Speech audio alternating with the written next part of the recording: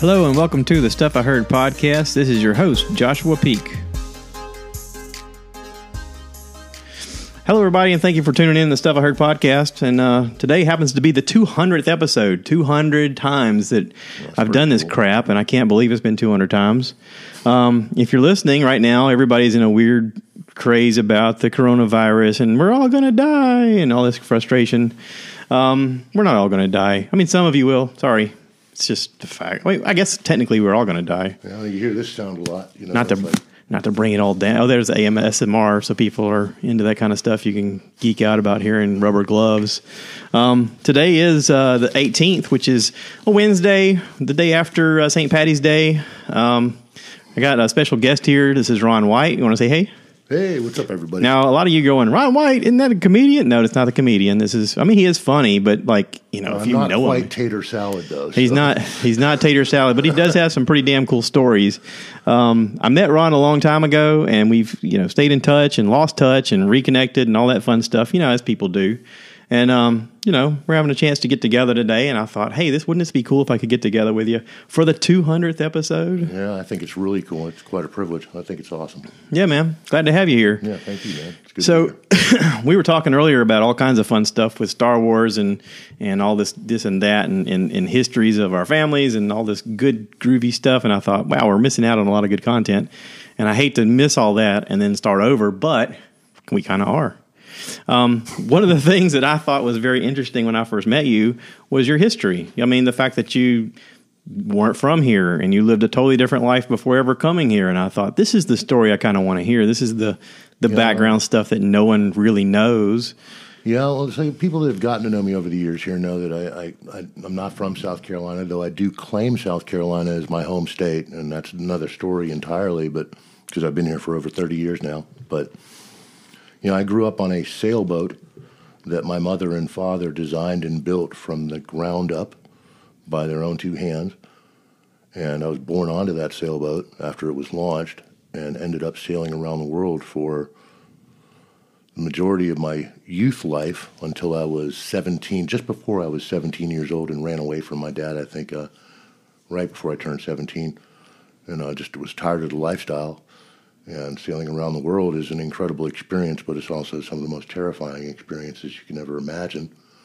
It's not. This is way before computers and GPSs. When we started sailing around the world, we didn't have a navigation system like they have on the big ships did. If you have a big container ship or an oiler or something which is traveling around, they have sat-nav, which puts them globally down to within seconds of their true position, which we used to our advantage because we could always hail one of those ships if we wanted to confirm our navigation, because we navigated with a sextant on charts, sun and moon, stars. But you have no heads up of weather. You're basically just kind of looking out. Well, you have a radio direction finder, which will pick up a shortwave radio from all around the world, and so you can triangulate your position by knowing what direction the signal's coming from. You can spot out where your relative position is to a broadcast that you know on the map, and then when you hone in on another one and find its direction, you can find the intersect plots on a chart. Which will give you very close coordinates to where you are, but. So most kids your age were learning their ABCs. You're learning how to navigate. Yeah, my dad had me navigating with a sextant by the time I was 6 years old, and I had to read the entire Encyclopedia Britannica set. Was one of my projects that my dad made me do from A to Z, the entire leather-bound books from the 70s, and it was kind of a monotonous reading. Some of it's really incredible, but I finished my high school equivalency, Josh, I think when I was 11 years old. And so then my dad was insistent that I start going on to a collegiate level of homeschooling, because he was a professor also in mathematics. Really? Yeah, he taught up in Chicago. And when they first escaped Hungary in 1956, which was my parents' origins, as you've met my mother before. So that's where the accent comes from, like a Zsa Zsa Gabor kind of thing. And but my mom was a revolutionist in Hungary. She and my father was a star athlete, was the fastest man in the world in 10,000-meter racing single-man canoe. Racing canoe, not to be confused with the canoe that we go cruising around Yeah. here in the creeks and stuff, but rather a racing canoe, which is a A-frame hull. Looks like if you're looking at it, it looks like a V, very narrow, 1.5 wide and about 17.5 feet long. And you try and balance in that is a feat in its own right because you're sitting there. It's very light wood, very light construction, very fast. Was that similar to the boats that you see teams like rowing teams in? If you were to take one of those rowing boats, it's very similar to that in a lot of aspects, and down to the last details. They're double enders; they're pointed on both ends, and the difference being is that those boats are built much heavier and much bigger. When you bring that racing canoe down, a single man canoe, 17 feet long, you don't sit in the boat. You're actually kneeling. If you're left-handed, my dad was a lefty, so his right knee is forward, and you're putting your right foot into a stirrup, and your left knee is underneath you in the center balance into a cup, and your foot hits a stopping point behind you. So you're not actually on a seat. You're supporting yourself with your legs. You're supporting yourself up with your leg. Wow. If you're a left-handed canoeer, you'll be on your left knee. Is it one of those deals where it's got the rows on each side, or he's single row both ways? You have a paddle. And the Olympic canoeing, man, most of it's phased out. The race that my father was champion in and undefeated in his career was the 10,000 meter race. And that's a grueling thing. So I think that's where my dad's interest in the water came from in his life, had to be. But he's on a postage stamp as well. Really? Yeah, my father's on a Hungarian postage stamp. What's your dad's name? Vice Zoltan. You know. Oh, that sounds like a Flash Gordon character. Yeah. You know, I am Vice Zoltan. That's my son's middle name, Garion Zoltan. That sounds so cool. All the kids, he thought he'd be teased in school over that. Yeah. And instead of being teased in school, all the kids were into this anime and stuff, and they said, "Oh, your name is so cool! It sounds like a superhero." It does sound like a Marvel character almost. It's pretty cool. It's a very common Hungarian name, just like Attila. Would be very common also. Right. But back to the canoeing. That when you're in that canoe, the hard part of that, I've raced with my dad in a canoe like that at a young age. We raced together here in the States a few times, and the hard part is learning your balance. Oh yeah, when I'm you're sure. in motion forward. Yeah. Much easier. But the way you extend, like if you're a canoeer and you're racing like that, your left arm will reach the top of the paddle that you're holding. If you're right-handed, you're putting your left hand on the handle. Yeah. But it fits over the top of it. The wood is very, very thin, long, and then your hand actually is extended right next to the blade itself because it was made of such a light material so you could lift and stroke fast. You have the weight, you'll wear yourself out. Oh, yeah. But the result in that is that it was so fragile, you had to use your hand at the connecting point as support, and you would pull with your hand along that blade. My dad averaged 75 strokes per minute. Shit. For 10,000 meters, and also would arrive across the finishing line and would immediately go unconscious and fall into the water. They had to have swimmers that were standing by to immediately get him out of the water. He would drown because he spent, and he just went like that, and he was just nonstop workhorse. You couldn't stop him. It was just unbelievable. He would just burn out all of his energy. All the energy going probably into holding that his thing breath, there. and then it lasts a little bit and everything. It's just I don't know how he did it. I just know that it was really a lot of drive. And so I remember my dad's nowhere near as tall as me. Wasn't and I'm 6'4", so I was a lot of my life. I was as a teenager. I was already taller than him, but I couldn't even with my long, lanky reach.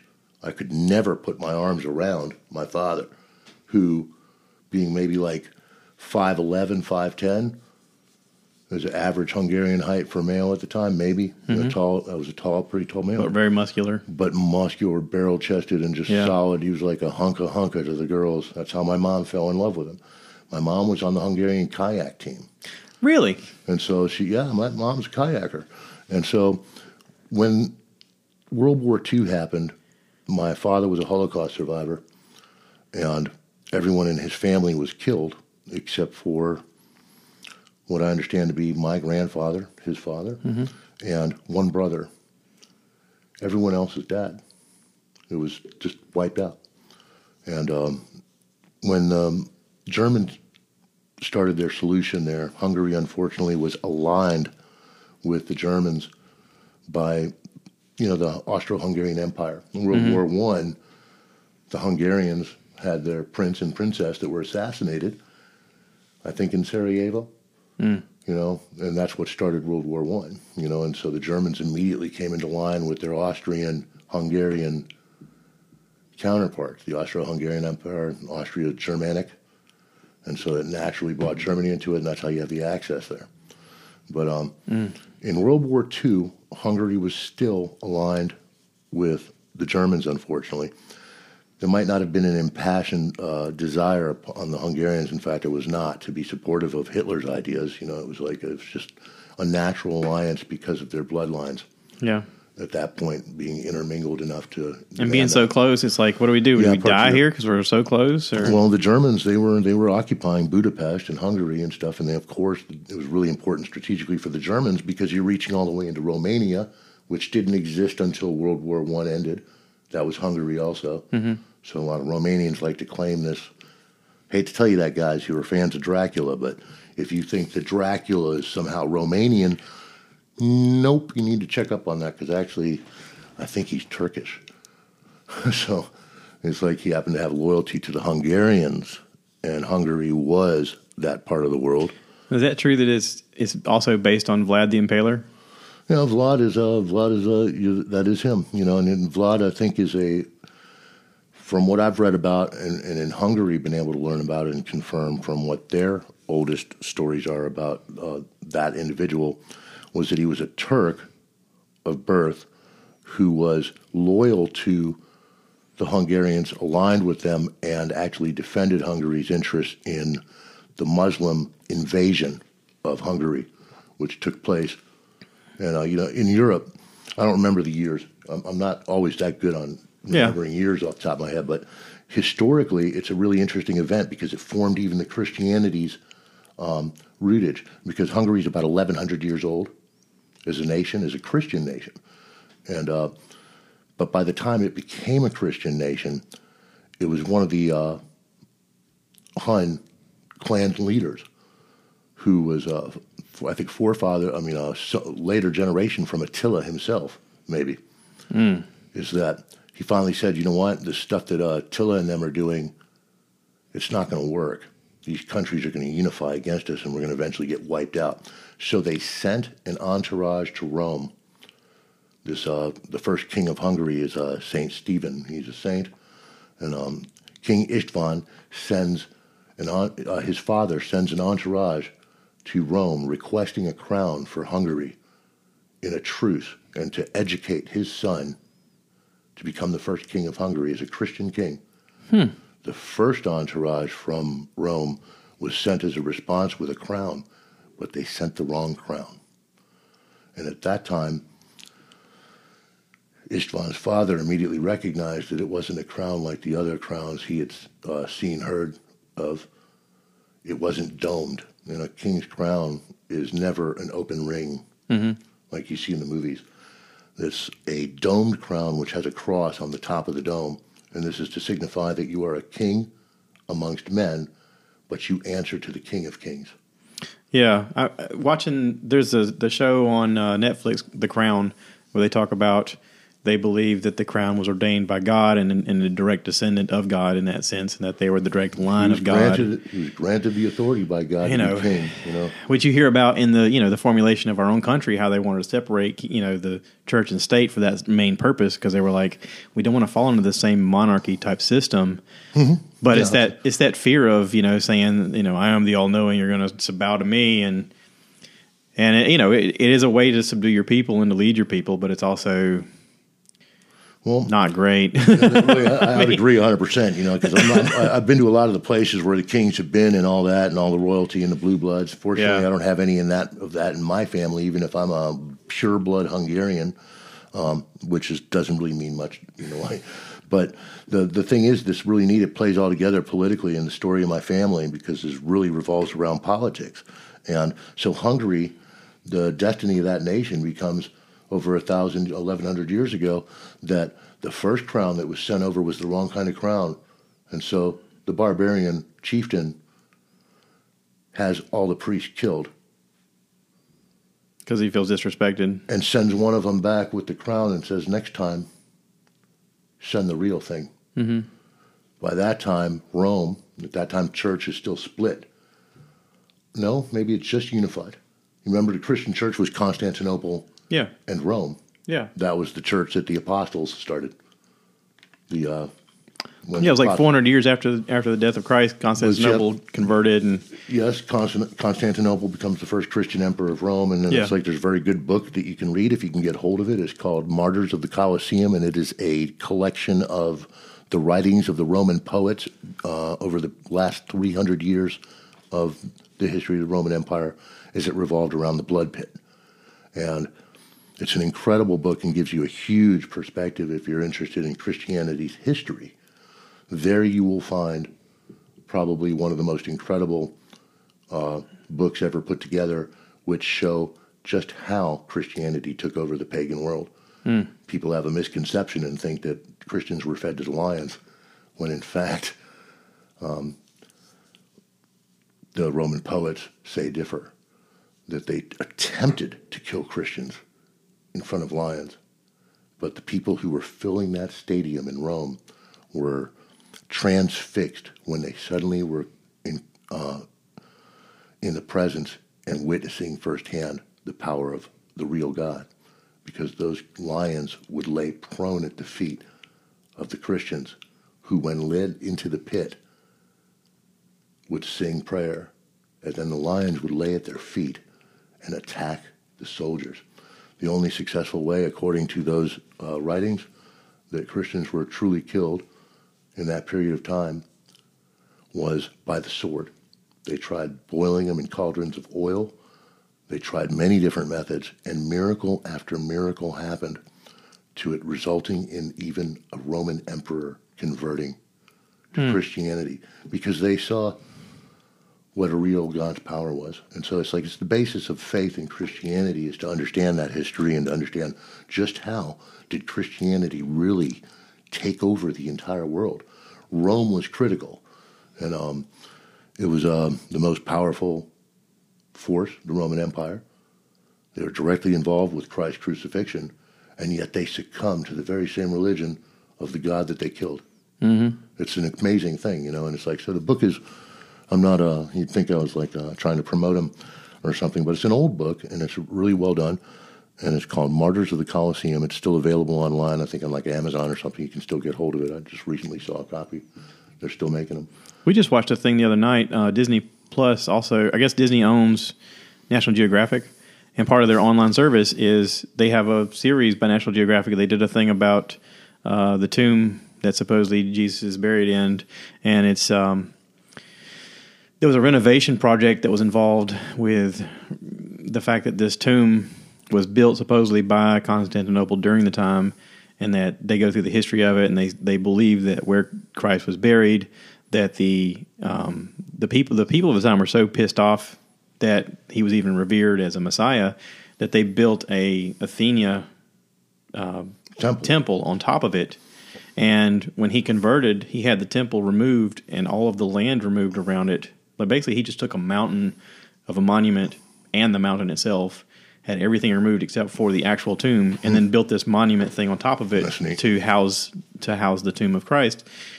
And this thing has been around for 1,800 years, whatever it is, 1,600 years.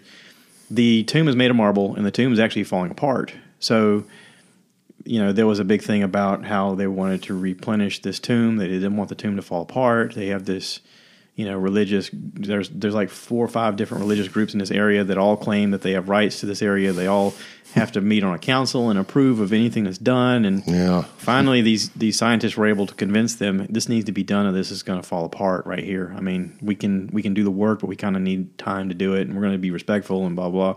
So they do the work, and in the meanwhile, there's a question about whether this is the actual tomb or if it's in another place. And so there's controversy about where the actual place is, but it's an interesting view of the levels at which Constantinople was willing to go, the amount of work that had to be done, manpower and resources and everything else to get this done. Rome was brutal, but very genius. Yeah. It's incredible what the feats they could do. Everything we're using down to our surgical instruments today. Yeah. If you ever get to go to the Pompeii exhibit that's touring around the world, Rome, Pompeii, all this stuff, they find full sets of surgical tools. They are exactly the same as the ones that are used to this day. But they were made by Romans. Plumbing fixtures, Aquincum, Hungary, the entire town's rubble, but they've excavated it, and everything in the plumbing remained perfect. So you got all this hot and cold running water sources. Every single home had hot and cold water. To me, one of the most fascinating things they did was build the way they built roads that are still standing today. Yeah, well, it's like I've been on a lot of those roads. You can still, when you're in Italy today, man, you get on some of this cobblestone. Some of that cobblestone goes back to Rome, and we with the sailboat, we encountered a lot of ancient sites, and we were actually pulled out of the water for repairs one time on an ancient Phoenician railway on the island of Ibiza.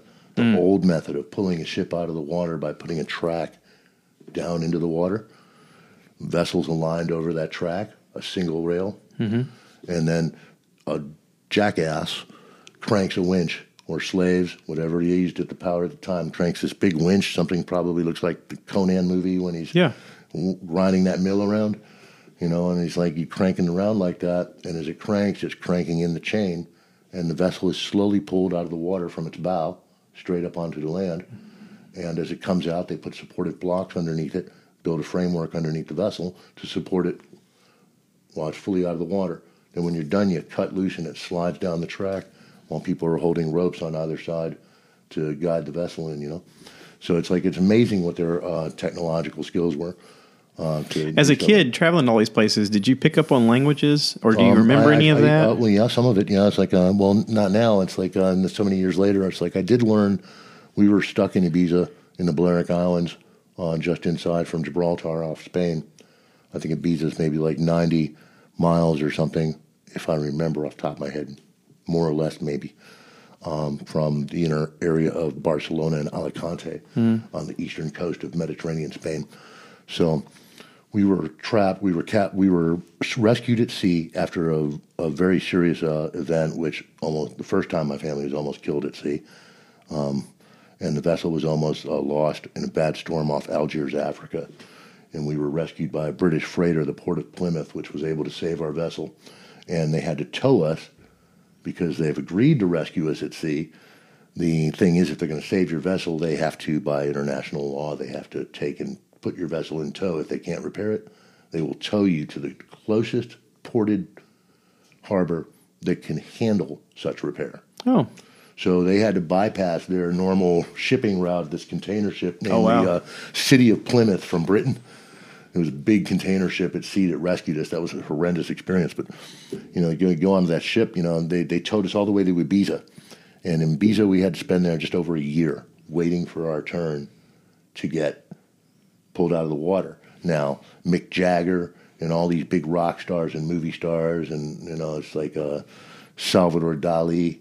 Everybody has homes in Ibiza because it was the big party island. The discos there are legendary. And to this day, like if you're into DJs and people doing that kind of music, dance music, you're not even considered a big name in the business unless you've headlined at Ibiza, where some of the clubs cost $300, $500 a person just to get in. And you can dance on top of sharks and walls with sharks swimming around you. Wow. I mean, incredible discos like you wouldn't even believe. But we were stuck on that island, and the other downside of it was terrible plumbing. So that place stunk like you would not believe. But we got on that. But you're kind of forced to immerse yourself in the culture. As a kid there, being suddenly dropped into it, not speaking Spanish. And so we didn't realize what was that. And I thought that I was learning to speak Spanish. But what I was learning to speak is as unique as the liquor they produce only on that island. And it's called Ibiza, so you have a liquor called Hierbas Ibicenca. If you can get hold of that, you definitely, if you like drinking, you're going to want to have some of that. But it's really good. It's like a Southern Comfort, comparatively almost, except they put a unique stock of spices gathered from that island. and they put that into the barrel when they're making that liquor. And then when you put it in the bottle, they have the stock that spices in there. When you drink it, it's like really flavorful. But that language base is called Ibisenken, and it is a mix between the Mediterranean nations and cultures which visited that island. Oh yeah, so you have the Moroccan Portuguese, influence, the African thing coming into there, Italian, and so Greek, is all sorts of stuff, and so it sounds Hispanic. It's a hodgepodge, but Ibisenken is. When as soon as I got off the island, I was speaking a little survival. Yeah. Ibisenken as a kid, very Latin, very big Latin influence. Big Latin influence, yeah. And then when you start getting over to the other islands, as we sailed on beyond that and started going into Corsica and Sardinia, and heading over towards Sicily and doing the Italian islands, and all through the coast of Italy and heading over towards Greece, and all that sailing, we were almost killed again. And were rescued by the U.S. Navy after we left Ibiza. So, I mean, learning how to sail, let me tell you something. My dad might have built a beautiful sailing yacht, 80-foot catch, 43 metric tons. If you bought one today, it would cost you $2 million for sure to try and get on something like that. And that was my home, which in some ways is very spoiled and lavish, at least. Enough so that that's how we met the mafia in Italy and were employed by the mafia, and that's how we made our money. For some time, working for the boss of the mafia in Sicily, and that's a story in itself. But the amazing thing, man, talking about the politics. So how did he get from a canoer to? Well, I now have a ship. That's great that you just said that, man, because so I was about I was thinking, wait, we missed a step here. Because the boats, the canoe is the connection to the boats. But my father was a champion canoeist, yeah, and so the climate after World War II. The Germans get defeated, thank God. Yeah. And as the Germans get defeated, in came the people that liberated Hungary from the Germans. And we all know what engaged in history. I'm sure some of the people listening right now heard of the Cold War. And the Cold War was basically just a territorial grab from the Eastern Front. The Russians were severely attacked by Hitler and lost a lot of Russian blood. I think they said 11 million Russians died during World War II. Huge amount. It was more than any other country. Stalingrad. Yeah. It was Stalingrad. I think it was like very famous. It's like defending the motherland. Yeah. My God, the female sniper. I can't remember her name, but there's a very famous. They made a movie about her. Yeah. Yeah. It's like but she's real. Yeah.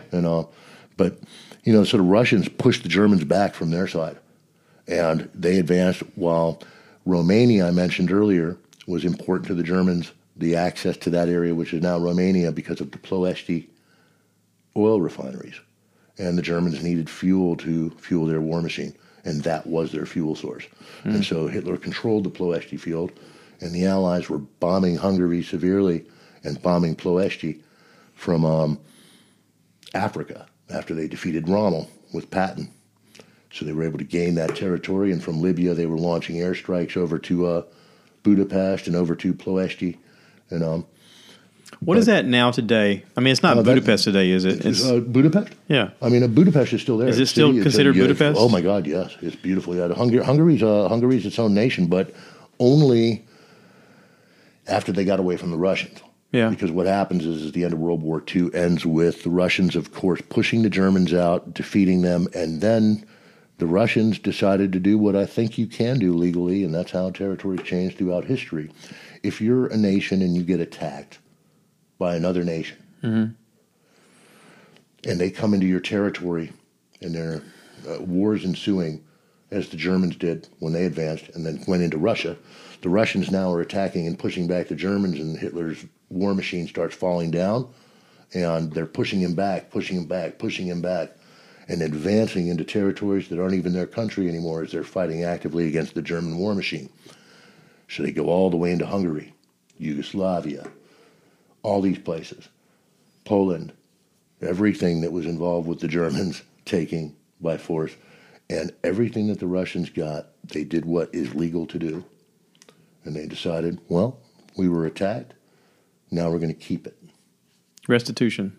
Basically. Well, they pushed them back. The aggressor was pushed all the way back. And whatever you're in, You push them back to that point like a game of football. Yeah. You know, get your yardage in, and that's it. Yeah. You know? And so that's how. So the Russians come in, and that's when everything went bad for Hungary, because when the Russians came in, people don't understand politically. The Germans were allies of the Huns, and so they didn't treat the Huns poorly per se. Now, the stories that I heard from my family about what the Russians did is completely different. The Russians, in comparison, if you got Russian descendant, if you're a Russian descendant, you know, I don't want to offend you, but reality is reality. And a lot of people can talk about my own nation of origin too, Huns, because we were brutal killers. So, yeah, we were murderous thugs that raped and pillaged throughout Europe, and Christians said prayers, God save us from the arrows of the Huns, through much of Christian Europe for hundreds of years. So we know that that's a history, you know. And so I'm not trying to put down Russians, but the truth of the matter is the Russians came in, take over, make the Eastern Iron Curtain, the Cold War starts, and once you're inside that Iron Curtain, there's no such thing as freedom. It's stifling, like control. Not even religion is really permitted, because religion gives someone hope, and so they look down on everything like that. Yeah. So it's like it's pretty sad. But while that happened in history, you know, my parents were kids during World War II, and my father, being a Hungarian Jew, was hidden by a sympathetic Catholic priest and disguised as an altar boy. Now, I went to church there one time as a young man with my mother, and my mother said, you know, this is the church where your father had to pretend he was an altar boy. My father took sacrament as a Jew. So he became an atheist that hated God. And I think that was his undoing. Mm-hmm. He never could understand how something so evil could come in and destroy an entire culture and an entire family and everyone they knew it existed. But it happened, even in Hungary. So he survives, and as a young man growing up, he is able to get into canoeing, and he becomes really an incredible champion. And that canoeing right there made him a star athlete, even in a communist country. But he was tired of it. But my mom, she experienced her end of it too, and she's the one that caused problems for our family, which ultimately led us to America long before I was born. And that is that my mother wrote a freedom manifesto against the KGB in 1956. Oh, wow. In 1956, before the Hungarian Revolution broke out, the Soviets occupy everywhere. And, you know, it's like, it's boot and rifle occupation. You're in line. And and waiting in line, too, if you want to get a loaf of bread or a pair of shoes. So toilet paper. My parents, you know what they did? Let me get this right. You know, it's amazing, because my parents, their first job together as a couple was smuggling. Not drugs, but it was equivalent, because if you were caught doing it, you'd be in big trouble. Hungary is, I'm trying to get this right. Yeah, in Hungary, they didn't have access to children's clothing, I think. During the occupation, it was such a shortage of children's clothing, you could make a lot of money with children's clothing in Budapest. But and we had lots of, what was it? I think it was coffee. Yeah, my mom, I think it's coffee. I'm pretty sure it's coffee, that we had access to coffee. And I think the Russians are tea drinkers at the time, lots of tea. But I also liked coffee, but they didn't have it. So they would go and smuggle one up to Russia on the train, and then suitcases filled.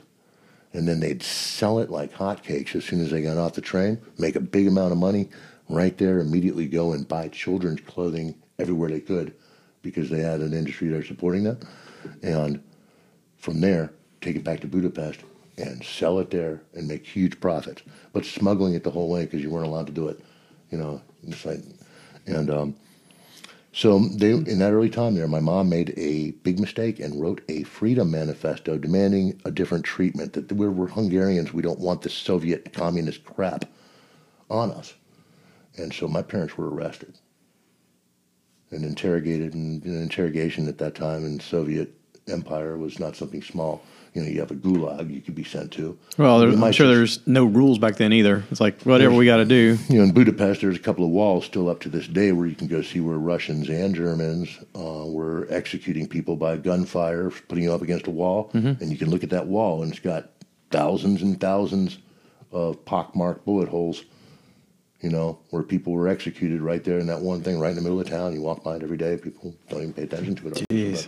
But my mom, she was warned. Basically, Miss, you know, they told her, Erzsébet, you know, think about your husband, think about your family. You do something like this, we're willing to forgive you, but if something like this were to ever happen again, you know, what about the future? Your husband's a famous star. You're throwing your life away. It was enough to scare the heck out of my father, too. So when the Hungarians at this time were getting really tired of being suffering like they were under the Russians, and so it was the Hungarians that led the first revolt against the Soviet Union.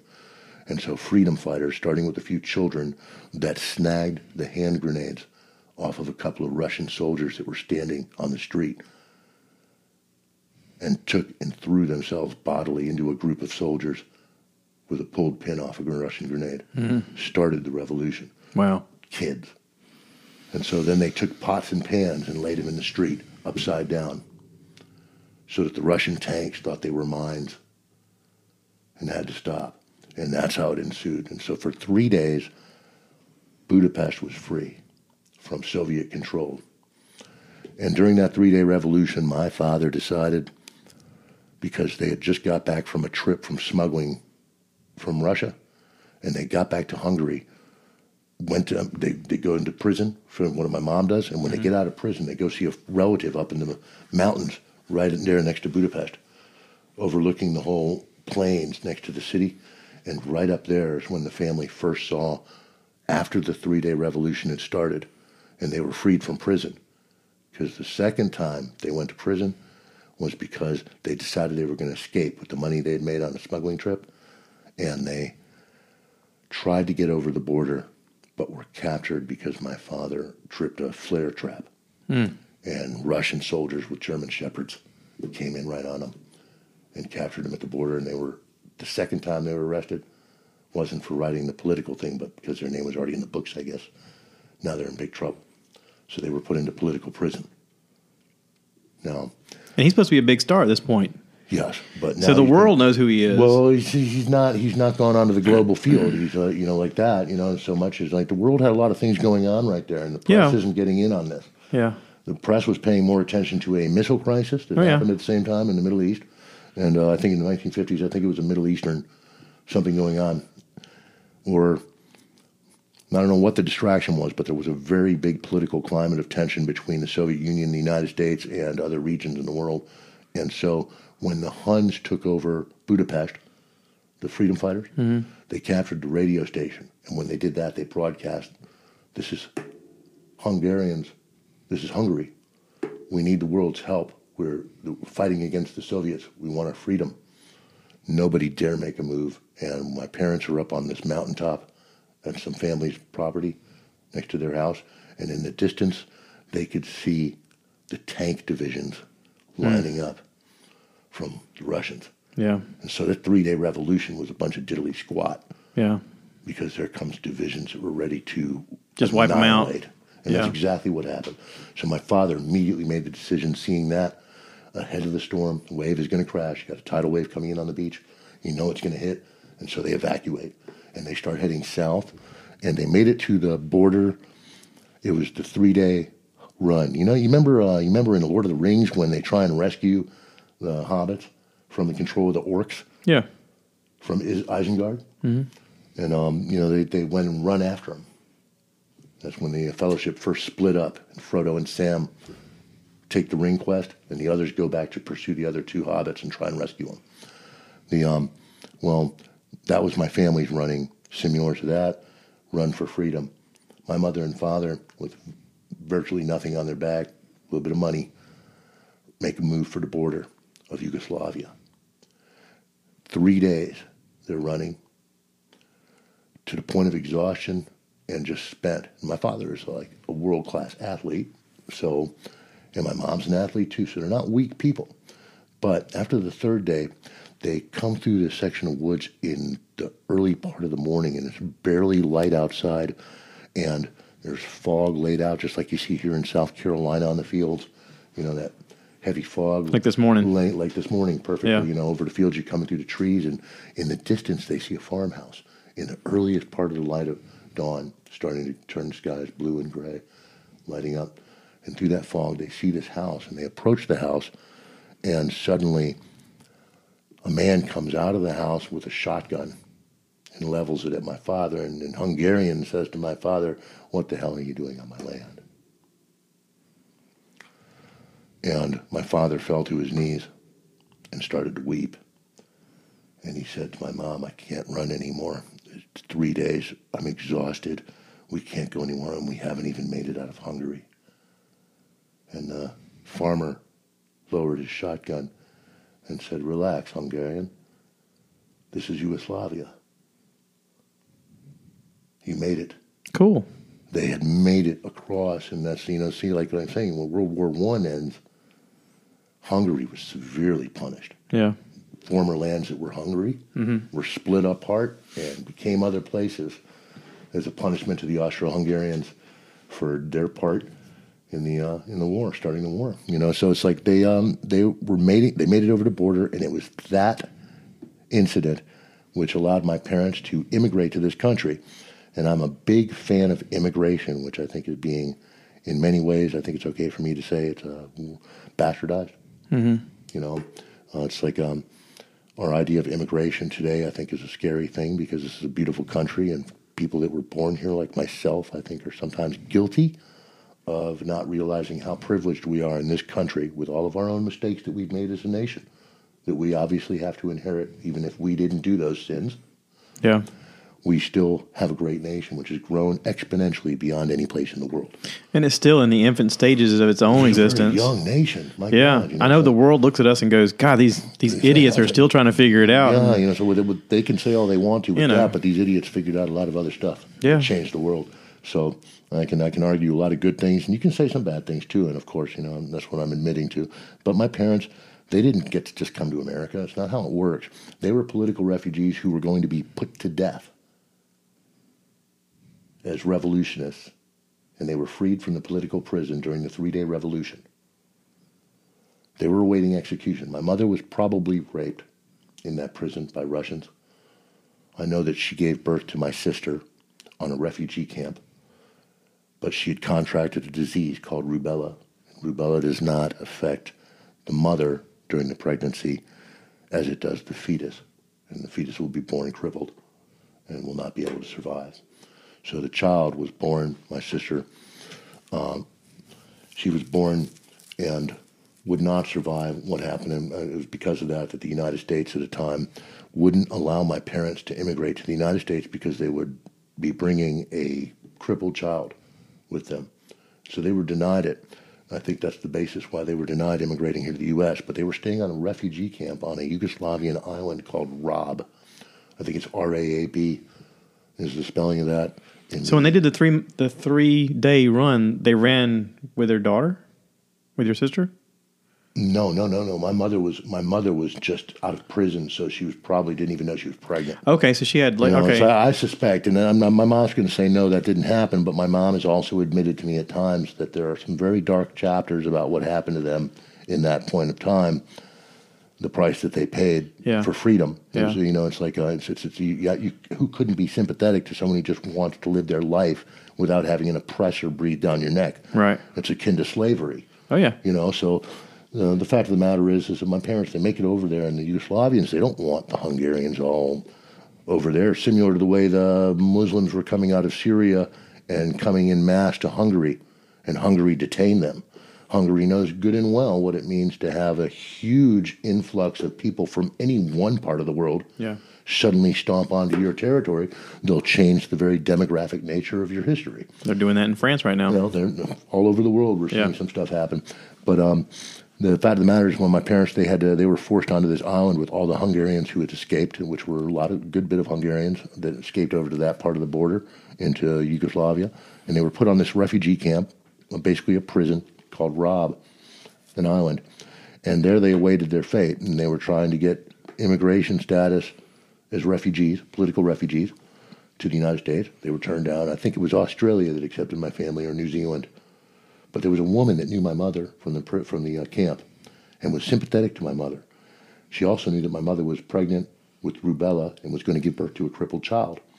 So she knew that the child was going to die, and there should not be no reason whatsoever why the U.S. would deny their immigration due to a child that's not going to be a burden upon the country, but it's not going to even live. Yeah.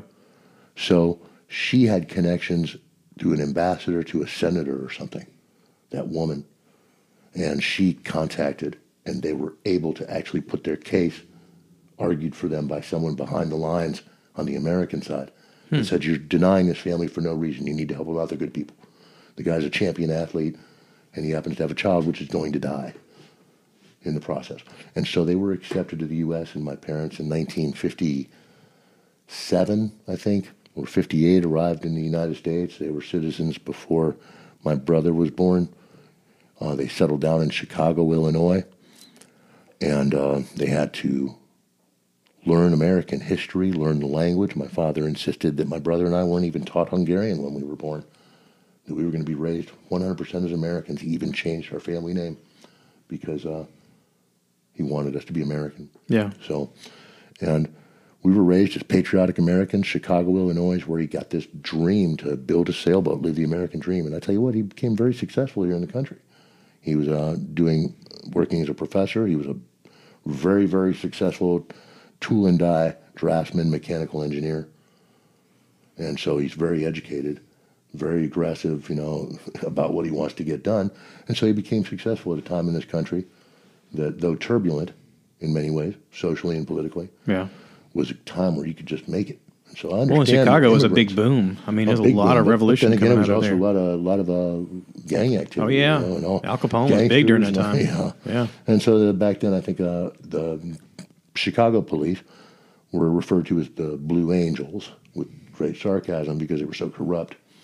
And, of course, you had Serpico in New York City.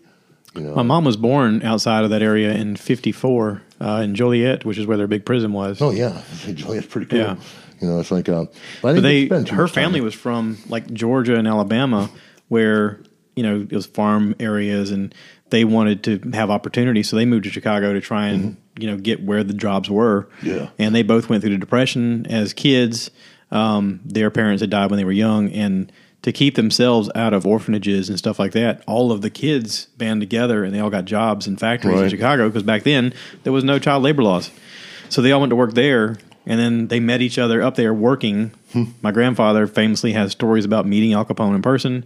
He's got some stories about hiding bodies, and he didn't tell any of these stories until he got very senile and with dementia. And he starts telling these stories like it's like commonplace. He's like, "Oh, I remember that time." I was like, "Whoa, shh. Stop talking." I got some stories. No, Stop talking about this stuff, Papa.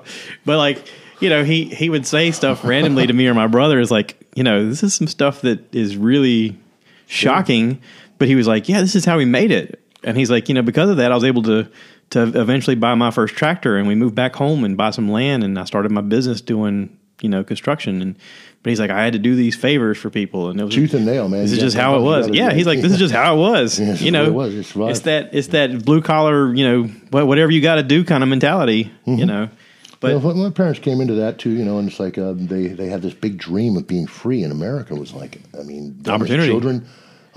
My mom witnessed as a child backing up into like the history of it. It's like cowboys and Indians. The Hungarians were so fascinated with the Native American. They were Native American to the Hungarians at that time in World War II. Children like my mother, who spent much of the war in a farming village far south of Budapest near Andrea-Balaton, a lake which is today one of the biggest vacation lakes in the region. And there, she happened to stay at this farm with a cousin in Andrea, which was a little farming community with its own church in a valley in a mountain range. Beautiful, beautiful, beautiful place. I've been there. And one day, I was raised by my mom telling me stories about how she witnessed a dogfight in World War II as a child. My mom was sitting there one afternoon, I don't know what time of day, I'll say afternoon just for the story, But she's walking down the hill with some friends when suddenly they hear these engines scream, and this fighter aircraft prop job flies right over her head, right over the ridge of the mountain, low altitude, German fighter. Guns blazing at that fighter, and what comes right behind it a second later, a big, beautiful silver and red aircraft. Shot that fighter down into the farmland. That pilot didn't make it, that German. And there's planes screaming over, and a dogfight ensues. There's aircraft everywhere, and my parents, my mother, not my father, but just my mom, and the other part of the village that she lived in are watching this dogfight, take place right above their heads. Now, I was raised being told stories about that from a child. My mom told me about fighter planes, and my brother ends up joining the Air Force, I think in large part, just like he's 10 years older than me, and I remember youngest years, my brother spent a lot of time building model aircraft. Mm-hmm. Big fan of model aircraft. World War II aviation. Had to be an influence from my parents telling stories, and my mom specifically witnessing that. And I never put two and two together until one day I'm sitting here in Florence watching, several years ago, was that one of the shows on the History Channel, Dogfights. And they put this story out. I'm sitting there, I suddenly sit up in bed like, what? And it says, August 1944, Lake Balaton, Hungary. The Tuskegee Airmen are coming home from escorting bombers to attack the Ploiești fields, oil refineries. And on their way back, they're shortcutting to return to their bases in Italy. And they're flying over Lake Balaton on that summer day when they engaged in the biggest dogfight of their history as a squadron. Wow. And they're coming across the lake, 50 Tuskegee Airmen heading towards Italy. And they're engaged by an equal, if not more, amount of German fighters. And they meet over the lake, and they break off into groups of 10 and 12 fighters engaging each other with their wingmen in tow. And my mother witnessed the Tuskegee Airmen dogfight on that day, and witnessed a Tuskegee Airman take his kill at that dogfight. I still don't know who that is, but when I saw that, I was unbelievable. And so I excitedly went and got my mom up. I started recording that thing, and I got my mom up because she had just moved over here for other reasons to join me from Los Angeles at the time. And I think this was probably around 2000, 1999, 2000, I think is when my mom came over here because of what I was getting involved with there, but she wakes up, and I said, Mom, I got something to show you. And I got to see something which very few times you get to see with people. You're just fortunate when you do. It's like being a puppeteer in life. It's like occasionally you put something dangled like bait in front of a fish. And so there my mom sits down, and I put this thing on the television, and the guy introduces once again, he's like telling me, it's on the DVR is what it was. I think that's how I got that. I was recording episodes of Dogfights. So I play it for my mom, and I said, look at this. She watches it, she hears that. Then she looks at what's happening, and her eyes suddenly lit up. She knew exactly what I was talking about. And she looked at me and she says, do you remember the story? I said, of course I do, Mom. Why do you think I just woke you up at 2 a.m, to go see this, Yeah. But that's exactly. So, it's like, it's really neat. The circles, life is, I've found, at least it's worked that way with my family. It's worked that way with me time and time again. These big circles. You do these incredible things that take you far from home, and it circles back around to your initial starting point. And somewhere along that circle, you start touching other people, other places, but significant things happen. Things which are incredible, the stuff that dreams are made of. Yeah. I've had so many circles happen in my life which are almost, they are nothing short of like saying miraculous as a definition. How could someone experience what I experienced? I don't know how to write a book. There's so much for me to try and put into words about things that I've seen that were truly incredible at a time when the world's gone through lots of changes and growing up in it. And then ending up here in South Carolina, growing up on the sailboat, traveling around the world for years and years as part of a global community. I was raised that way to understand that, I'm a proud American. Our sailboat has an American flag on it. And now we're criminals because we work for the mafia. And that's a pretty funny thing, going back to Italy, but we really did.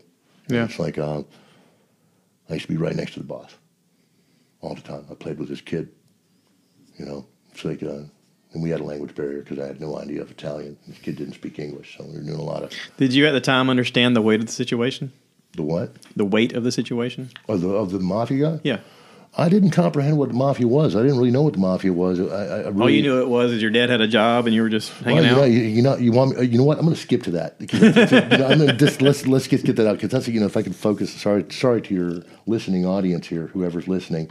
Now, right now they're going, holy crap! Like, there's a lot of chaos here, and it's like maybe one day I'll be able to, if anyone has a question or something, maybe I'll be able to explain in depth about that. But the story of how I went to Pompeii is involving the mafia.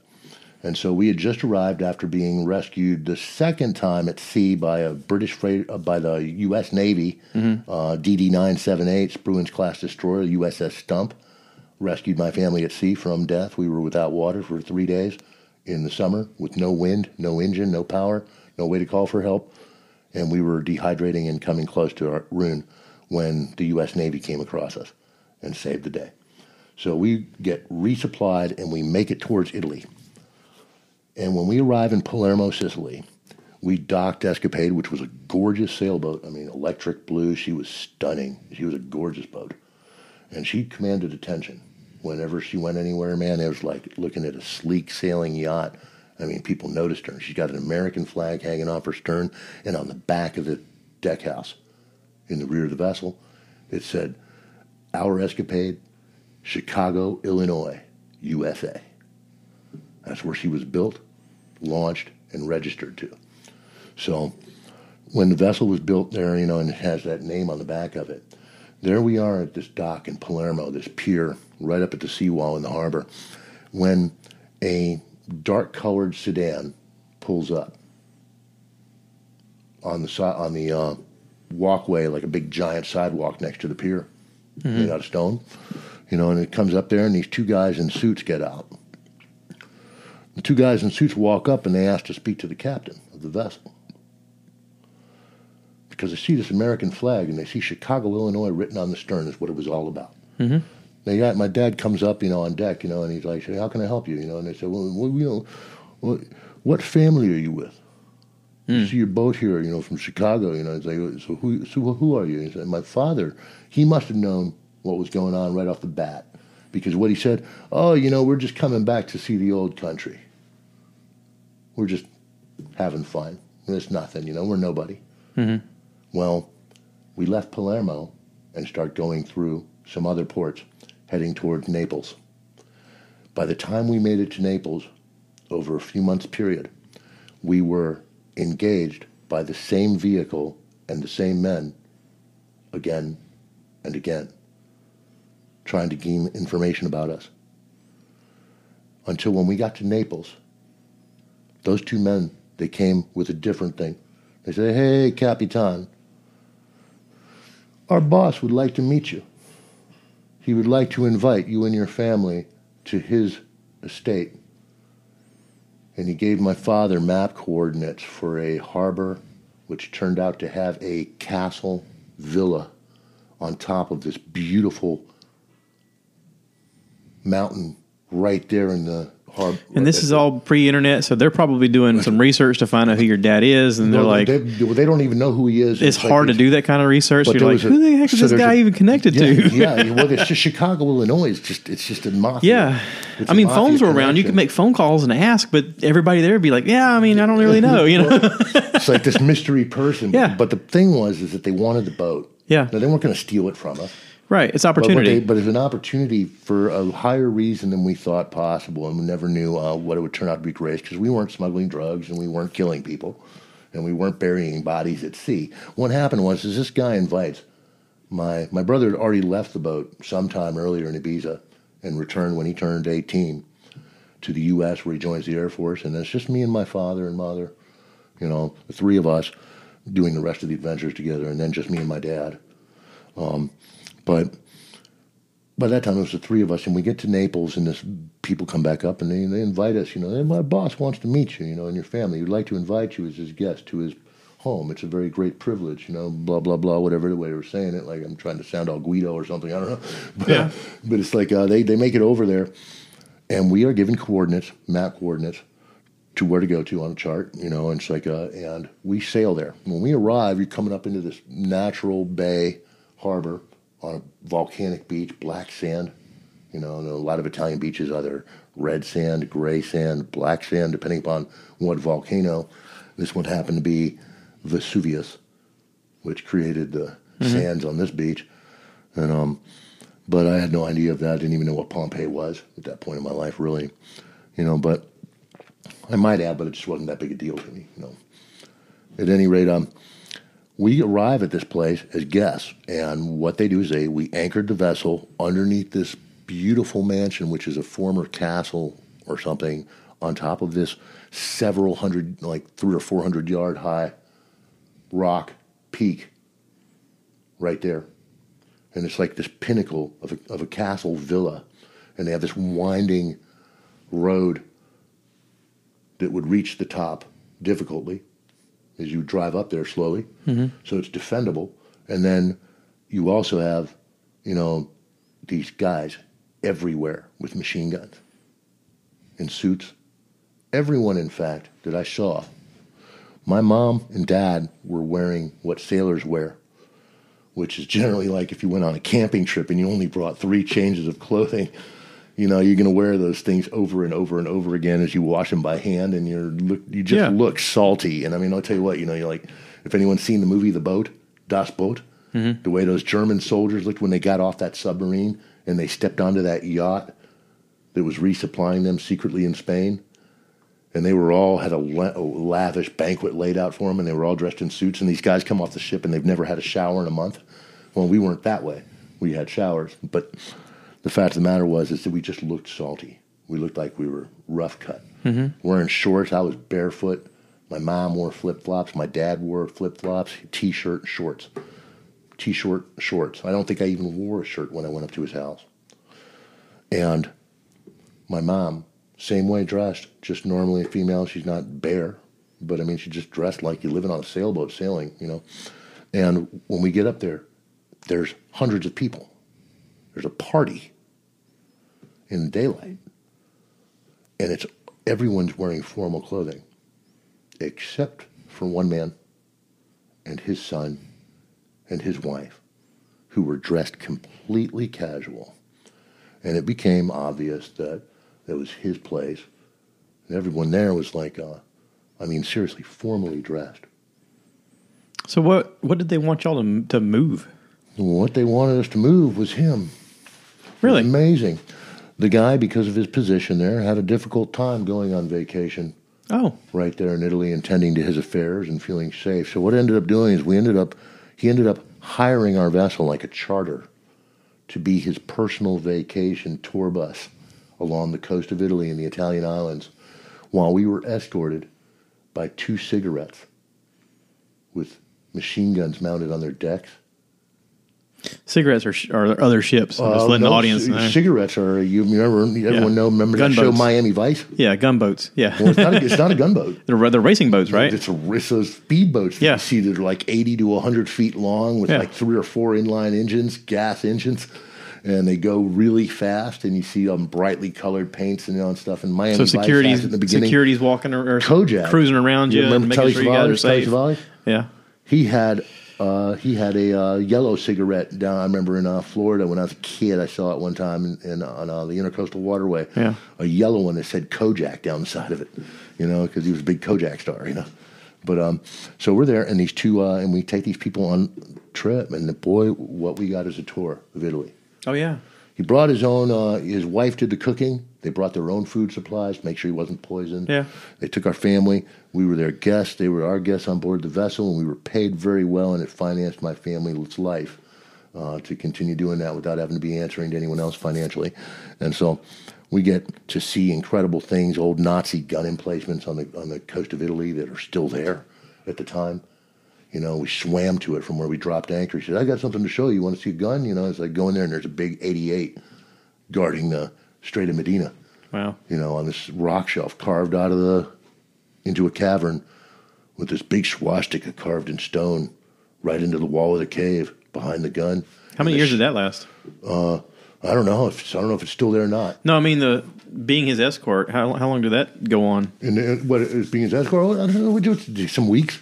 Yeah. Of, you know, just here and there. You know, it's like taking them. You know, it's like. But we went island hopping all through the coast of Italy, island hopping through the Eole Islands, which are Lipari, Stromboli, Vulcano,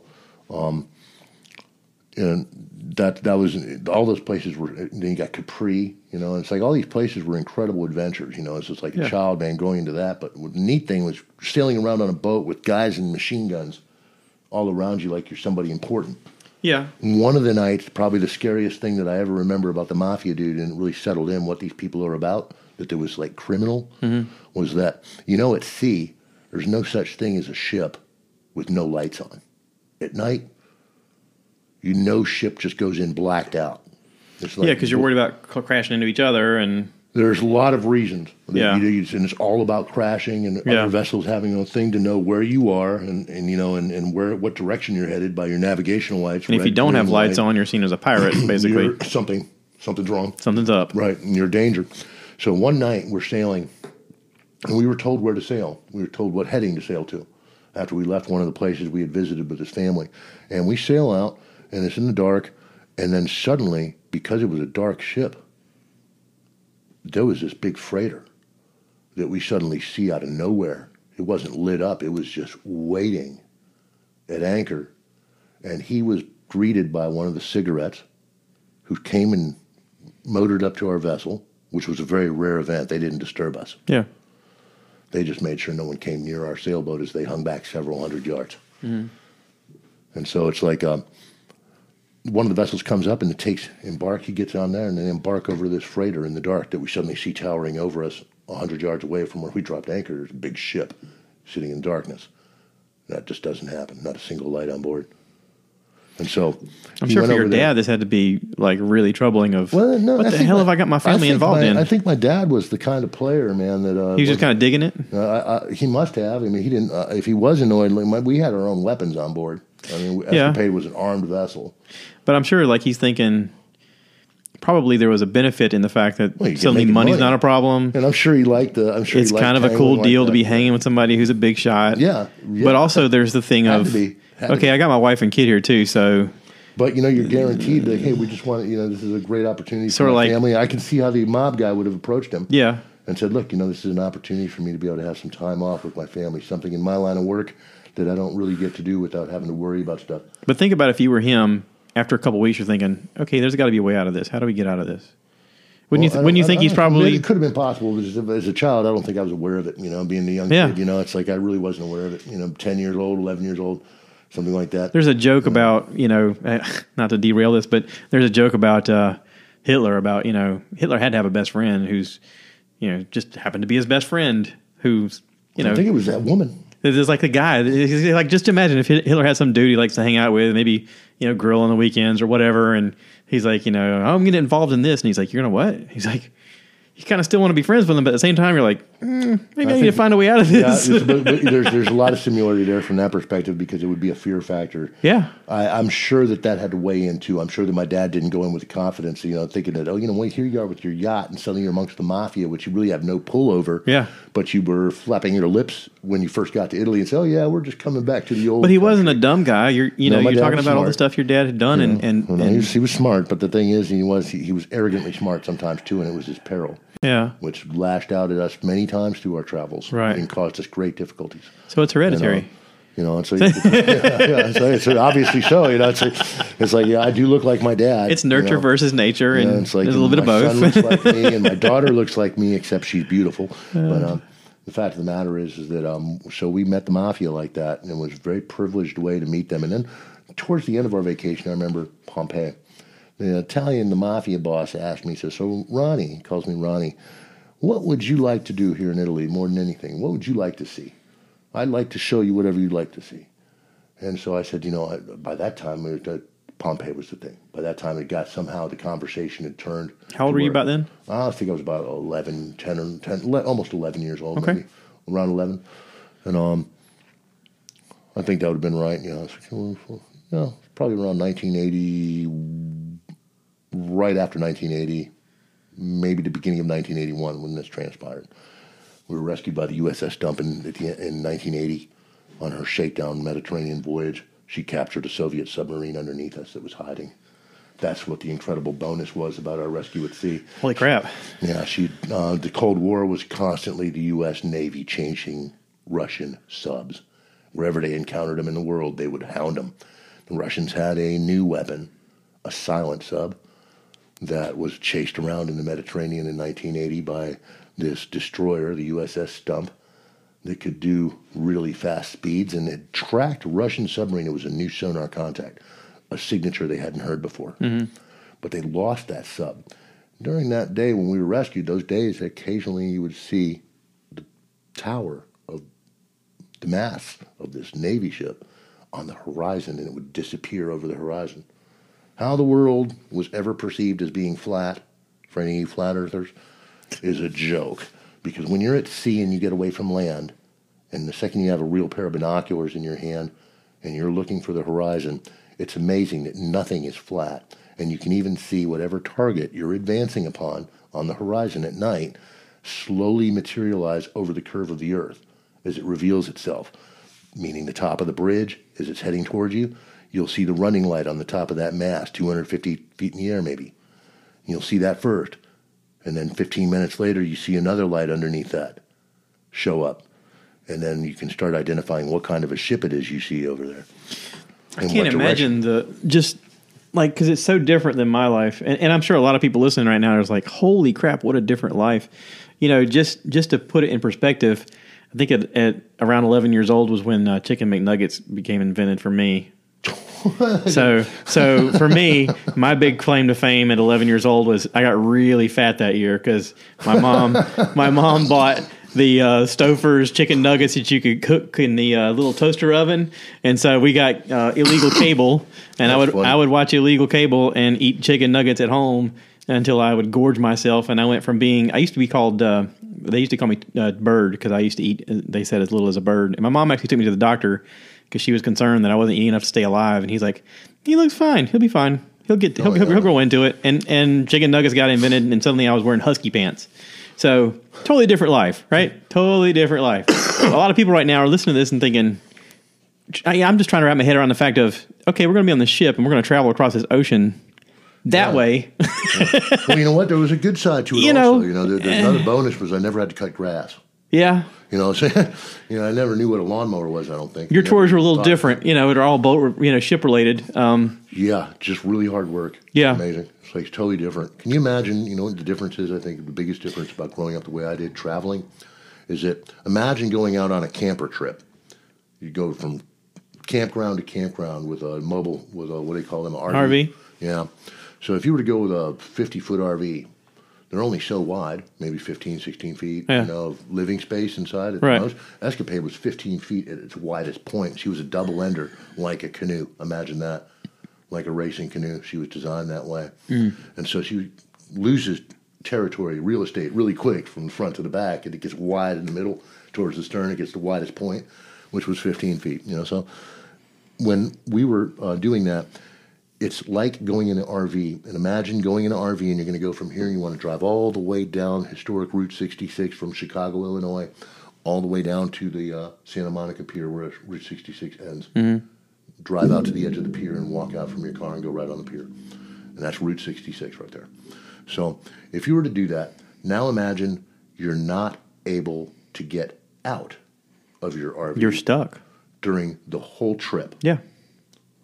And for a large, if you're sailing while you're at for a sea, large part of your journey, your scenery is just water. It's like you're right. Yeah, and so it's incredible. You see, and believe me, what's really neat is that people think that the water would get boring. Let me tell you, it's a incredible jungle. The ocean, it's so teeming with life. There's so many things to see, day and night. The things I've seen on sea, and then you can also go to space when you're sailing. People don't realize that. It's probably Well, once there's no light and all you see is the stars. the only place you can ever experience what it's like to be a person standing in the middle of a three-dimensional galaxy of stars was on our maiden voyage when I was a really young child. We were halfway between Bermuda and the Azores, heading across to Europe. And after a week out of Bermuda, we're out in the North Atlantic en route to Horta-Fayel, one of the Azorian islands, and we're still a week and a half or more away from that. And no wind one night. No wind. It was, I think, a summer night, or it was comfortable. It wasn't really cold or nothing, but it's not a cloud in the sky, not a breath of wind. The entire Milky Way and everything just in its glory over you. Every single star, and in fact, you can see at that period of time satellites with your naked eye. Yeah. When you're out there, there's well, no Sputnik light was source, visible apparently by the naked no eye. light source. Yeah. And you see, all you have to do is look at one heavenly body and fixate on it for a second, and suddenly your peripheral vision picks out, peripheral vision being really important on boats. You start developing that. Because if you look at something, you don't see it, a source of light. Mm-hmm. But if you look 2 inches from the horizon to the left or right of it, then your peripheral vision will acknowledge the light, and then you can fixate on that light source, what it was you saw from the side. But when you're looking up at the heavens, you look at a star, and it's your peripheral vision that'll suddenly reveal satellites. Heavenly bodies that aren't still. They're just a shiny reflection of light going across in one direction across the your field of vision. And then you'll see another one in an intersect course at a different altitude or something farther away, dimmer. And you see one that's brighter, and it's just one's reflecting off the sun. They're not making their own natural light source, so they're just reflecting whatever hitting them. Yeah. But we would see that, and then that night, I'll never forget it. Not a breath of wind, and the Atlantic Ocean became flat like glass. There was not a sound. All of our sails were hanging limp, and I was laying on top of the deck house, looking sideways at the horizon when I suddenly realized what I was looking at. And so I sat up, and I saw every single star in the heavens reflecting on the water without so much as a ripple. It was like we were on glass. And I remember I said to my brother, I said, wow, this is what it means to be an astronaut. This is what it's like to go to space. And then for all intents and purposes, man, that was the closest I would ever make in my life to going there. But it was a very similar experience without a doubt, because you could not see the horizon. It was just a dark globe. I talked to my kids about that when we took a trip up to New York, and we did the Staten Island tour where they walk you through the rites of people coming to America would go through. They would have to be brought in and asked about their history, their health. They look at their health, and they'd send people back and that kind of stuff. And I said, can you imagine coming to the country because you left everything behind somewhere else because you're like, it's so bad here, I got to take my chance on this boat. And you just head out in the ocean and hope that this captain's going to get you there at some point. Sometimes they didn't make it, but you hope that this is going to turn into something. Then you show up at this land that you may be turned around from just because maybe you have pink eye or something like that. I mean, you hear these stories about stuff that happened, and it's like, holy crap. But every time they had to go, we're just going to get on the ship and see what happens and hope for the best, because it's got to be better than what we're leaving. Yeah, you know what? It's like my parents went out with that big dream. My dad did. But you know what? But your dad was, that was your dad's life. But there's another side story to the whole thing when we went on the trip. We became celebrities in our own right as a family because my dad built that sailboat. It was a big deal. And by the time we made it down the Mississippi River from Chicago, through the locks, into the Mississippi River, down into the Gulf of Mexico, and then around Florida over to Miami land, so the sailboat could await the one thing my father didn't build, which was her masts. Those were built by a company in New Zealand, custom for our boat. And the masts had to be constructed and shipped over to the U.S. and then erected on the sailboat. And that's when she became a sailboat. But when we did that, my living in Florida for that last bit of time before we set to sea as a green sailing family to go see the world. We caught the eye somehow of a movie company that wanted to make a film with my family. So they actually started a film production company called Seafest Films. And Seafest Films was going to send a camera crew with my family to sail around the world to do the story of my family, basically my parents escaping Hungary, coming here with nothing, and then living the American dream, only to take the American dream as your definition of it, and design and build your own sailboat from the drafting table up to the finished product and sail it around the world. So it's like we were going to do that, and the movie crew goes with us and a producer. And we left Miami Land on the 4th of July. When we first did our shakedown cruise, it was the 4th of July. I don't recollect exactly when it was in the 70s. But mid-70s, and right after Star Wars, I think, something. But Star Wars was 77. Yeah, so it's probably been like 78 or something, 78, 79 when we sail out. And it's like to go around and see the world. And when we did that, we left on the 4th of July, and we'd go sailing away from the U.S. and the coast of Florida. And by the time night comes, because we left in the morning, by the time night comes, Florida's still over there, basically on the horizon, or just over it, and you see the fireworks show. The Miami Land fireworks just all up the coast of Florida. And so we sailed away, 4th of July bash, sailing away like that, which was a really neat thing to see at sea. All the fireworks blowing With the film off, crew? Huh? With the film crew? Yeah, we had a film crew with us. But the movie was never to happen for a different reason, because my father was also an animal. He has a very dark side. I don't know what happened to him. It's like he was abused, not by his father, but by his mother, who's the person who abused him. And she messed my dad up. My dad was a horror story in his own right. There's a very dark side of all of her trip, which I haven't even mentioned yet. But in context, it's an interesting point to introduce it here, because we had a film crew with us. I didn't even know I was going to have a movie made about me. We all had T-shirts that were embroidered, given to us, and silkscreen Seafest Films. It looked like Seafest right here, and the F in Seafest was used as films going down. They had already had all this production stuff designed, as how they were going to market the film, and that was a production shirt for family and crew members, and the camera crew and all those people that were working on the film. So they go with us to the maiden voyage from Miami to Bermuda, and the most incredible thing happens. We're 3 days out, and now you no longer see land. It's long gone, and you're not even seeing the light from land, when at nighttime we witnessed a rocket launching from Canaveral. Really?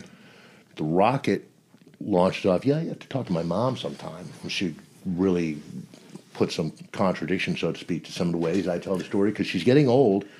Yeah. And her mind is, in some ways, she remembers a lot of things, but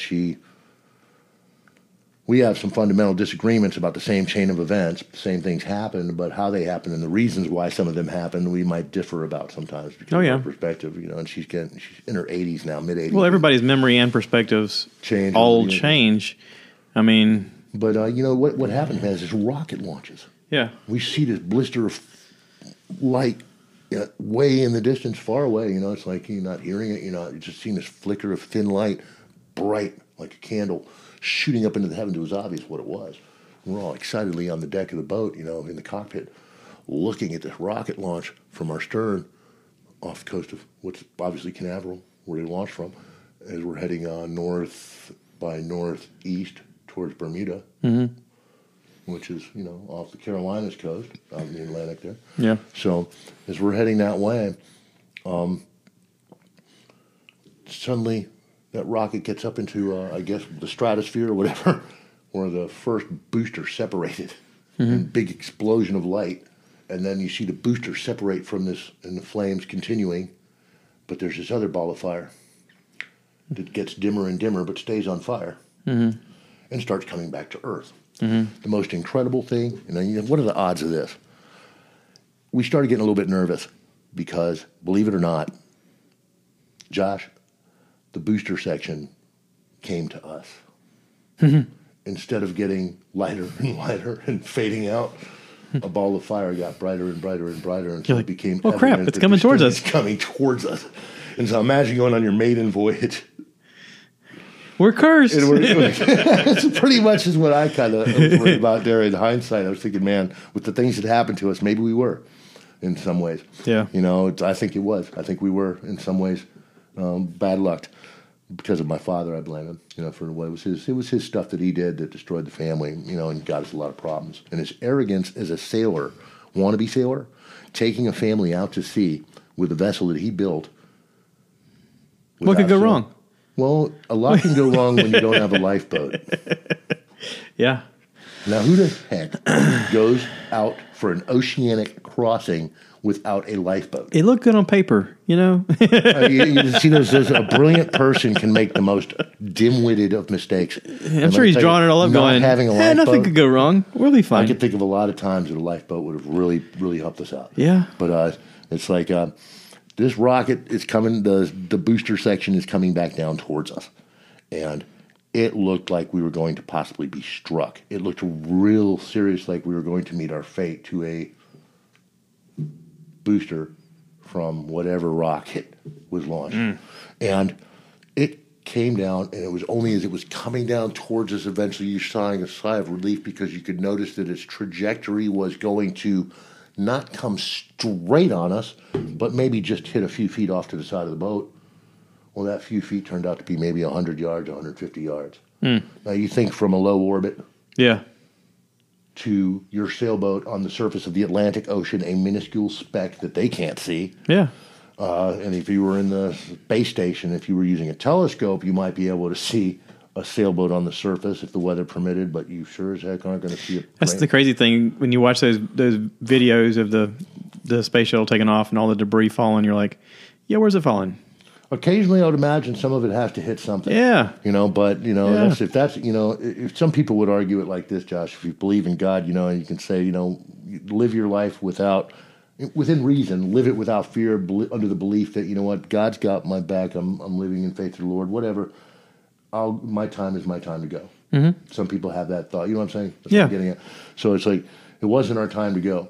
This booster, ball of fire, it's coming down, lighting up the sky around us, dimly, not too bright enough that you saw it the whole time in the clear sky. And when it got down towards us and we realized it's not going to hit us, when it finally hit the ocean off to our side, it suddenly was sputtered out with a big cloud of steam rising out of the ocean right there where it first hit the water. And I wonder how much debris is in the ocean from stuff like that. Oh, you come across objects you would not believe. You know, outside of major ports and stuff all around the world, there are these giant channel markers. There's pieces of industrial equipment that belong to mines. There's pieces of ships. There's occasionally... I've seen a lot of ship debris at various times being around lifeboats and actual ships. We found a lifeboat one time. We've seen ships left abandoned that end up as debris on coastlines and stuff like that from just being on vacation. There's lots of stuff, man. One of the most dangerous things you can Charleston, there's a bunch of ships there that were left, and they ended up eventually being crashed up against the shore because for whatever reason they break loose or something. Some of them are just anchored and left. Oh, really? And nobody claims them. Nobody wants to claim them for whatever reasons. You could probably, I would say, just by my experience at sea and knowing how people are, because they don't just let you anchor anywhere and whatnot. You probably have some ships. Now, a ship would prefer in all times. A ship doesn't want to be at land during a big storm. If you're in a vessel, if you're maritime, if you are in a huge storm, you do not want to be in a harbor necessarily, unless it's a very fortified because the water's harbor. Moving and you're going to get slapped up against things that are fixed. You want to be out far from the land, so there's no chance of being crashed on the bottom as a wave comes by and you hit the bottom. Or on docks or other boats. Pushed into the wall, anchor breaks, hold.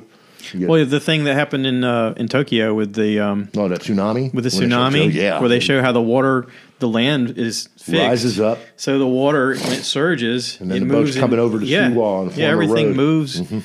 Yeah. Suddenly, your parking garage just inserted a freighter. Of course, there's also the terrifying thought of being like the ship in the Cape Fear movie.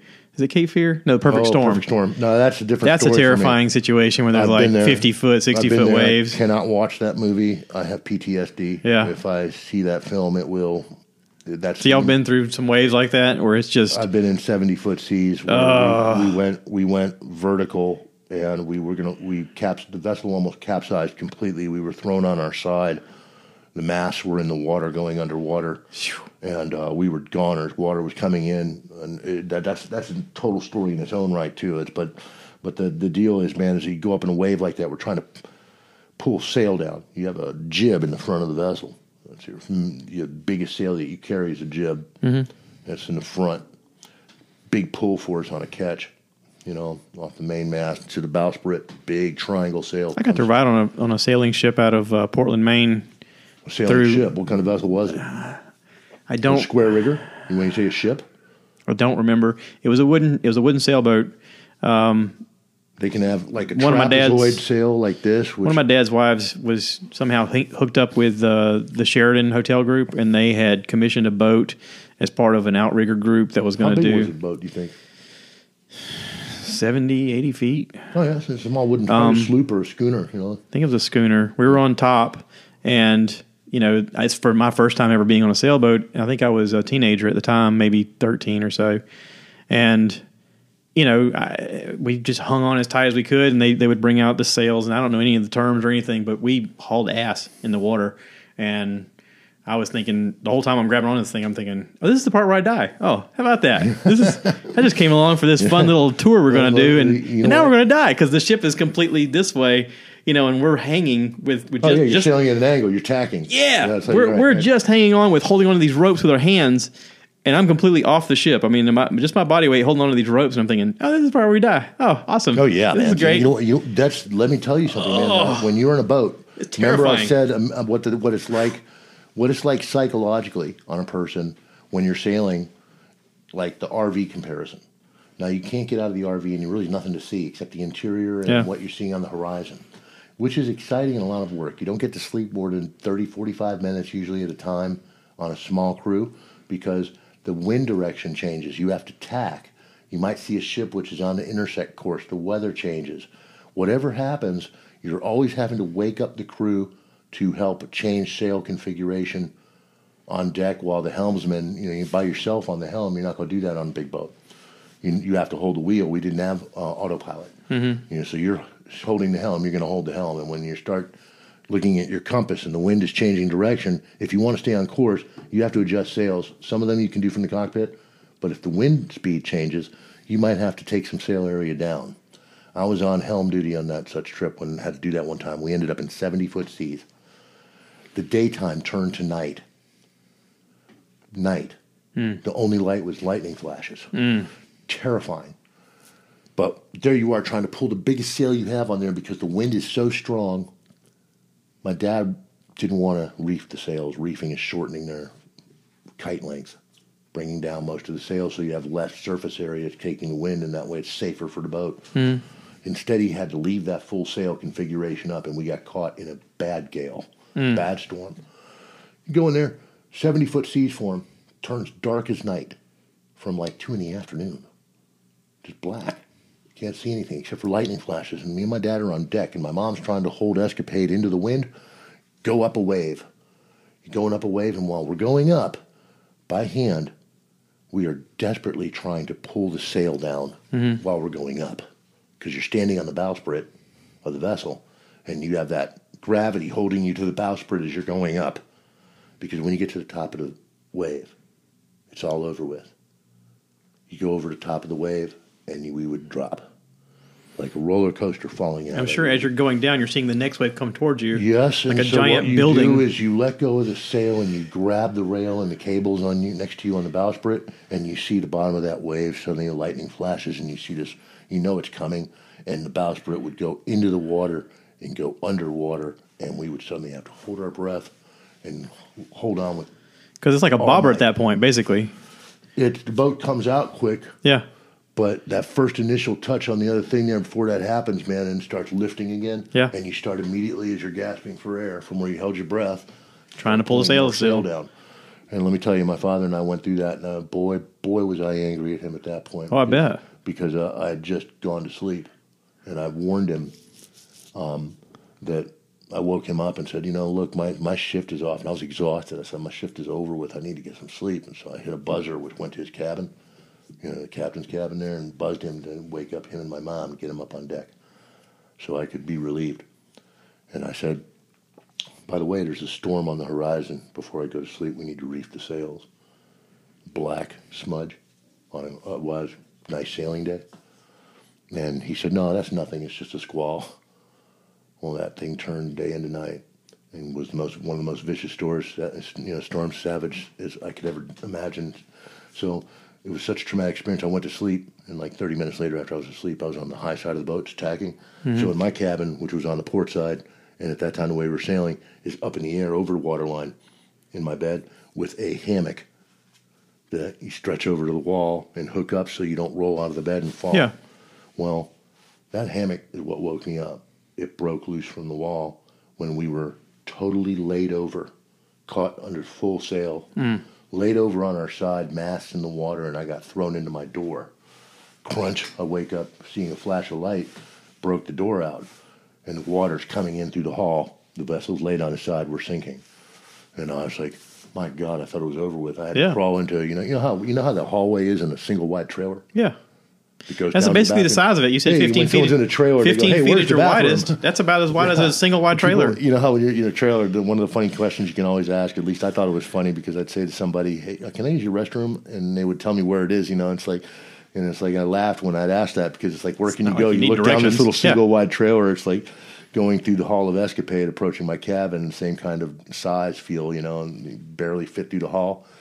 Old trailer, and it's like I had to crawl on my hands and knees to get out of the boat through that turned horizontal, what was vertical. I hear people talk about things like the multiverse, and I think about stuff like this, and I go, hey, there's one version of me that died then. Yeah, absolutely. You know what the neat thing to mention about that is that there's something that we all share. It's like you either got it or you don't. And I think everyone does have it, but it's how you're raised around it. Mm-hmm. And that's to survive. Yeah.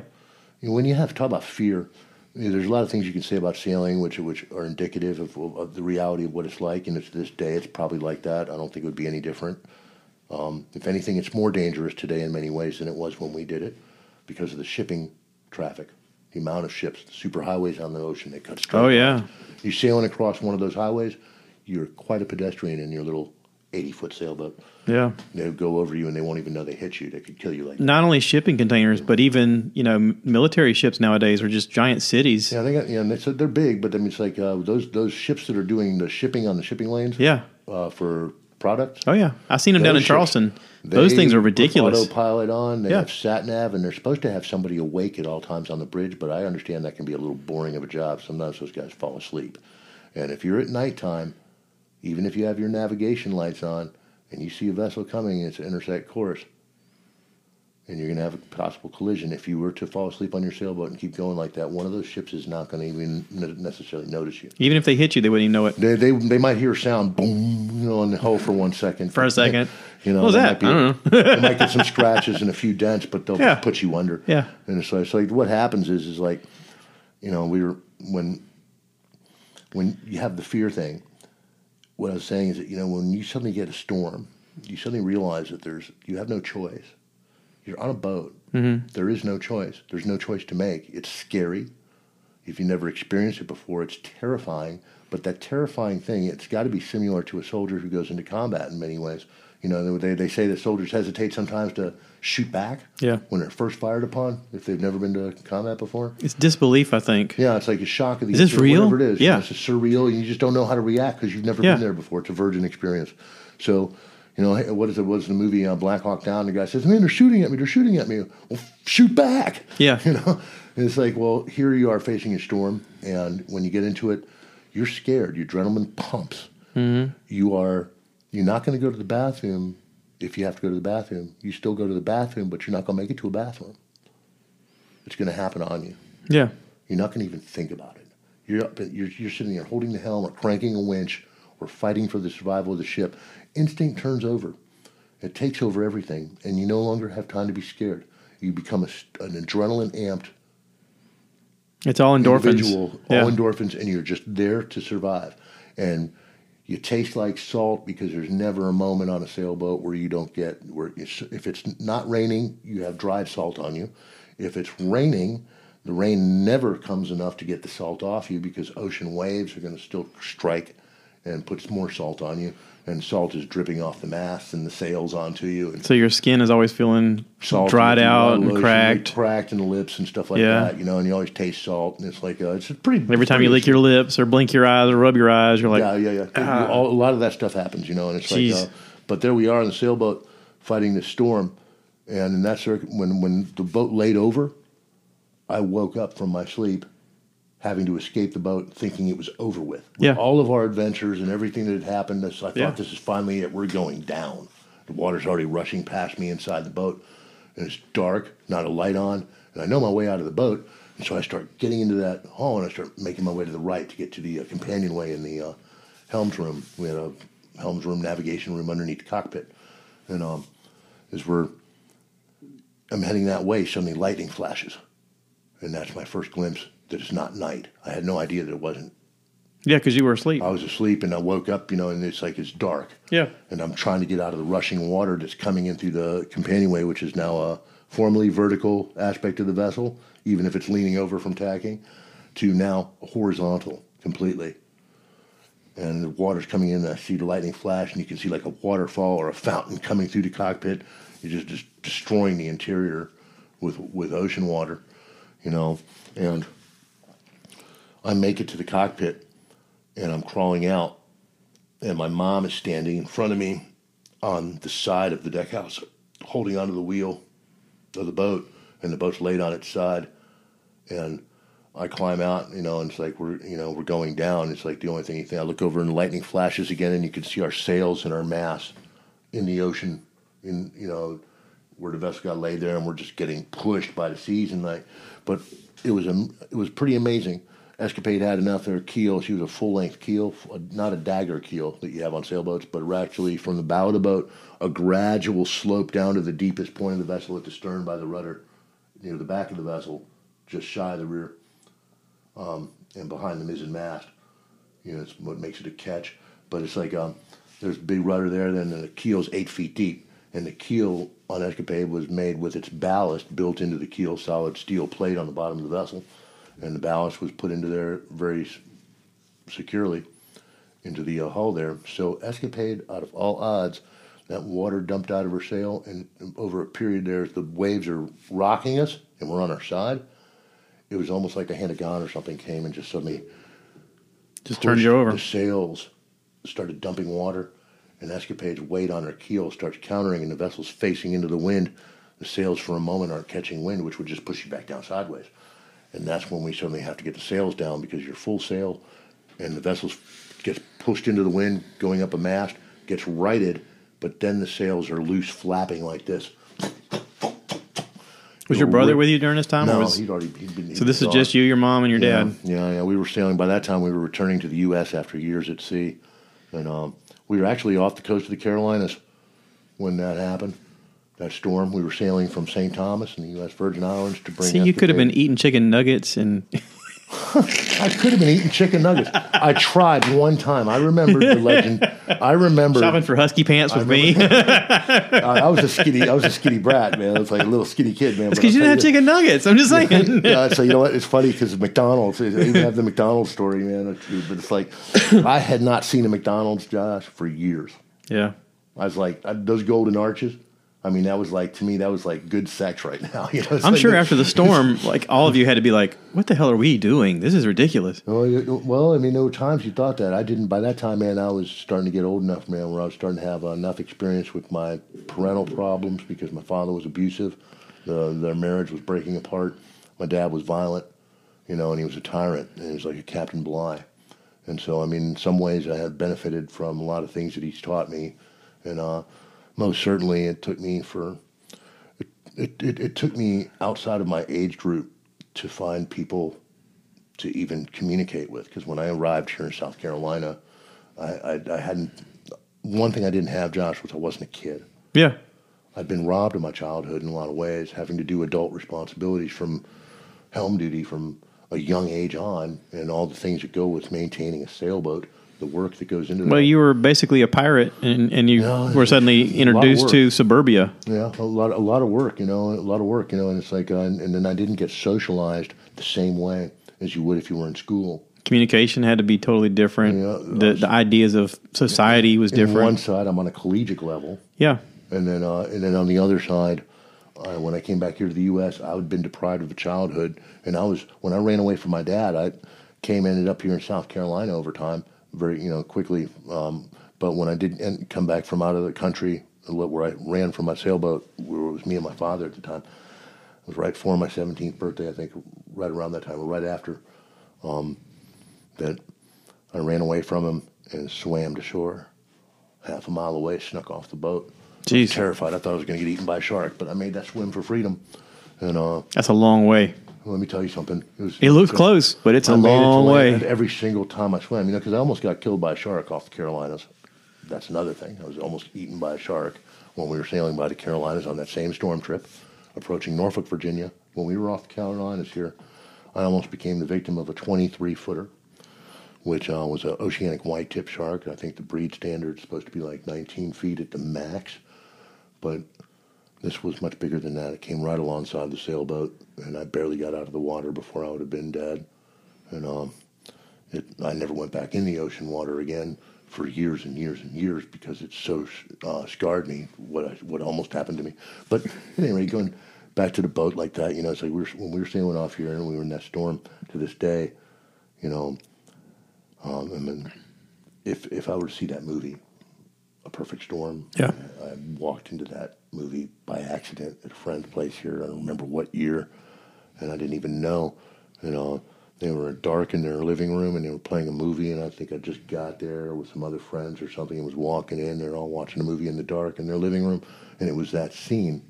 Lightning, dark, waves dark, as giant as you could see. Lightning, dark, and there's this TV showing these heavy seas, and I'm suddenly fixated on this big screen television showing that, and I'm like, I suddenly see that, and then it's like a flashback. And then suddenly, it's exactly what it was. It's suddenly, and they showed the ship when she died, when they were lost, and the stern up, and the stern comes up like that, and you go vertical on a wave wall.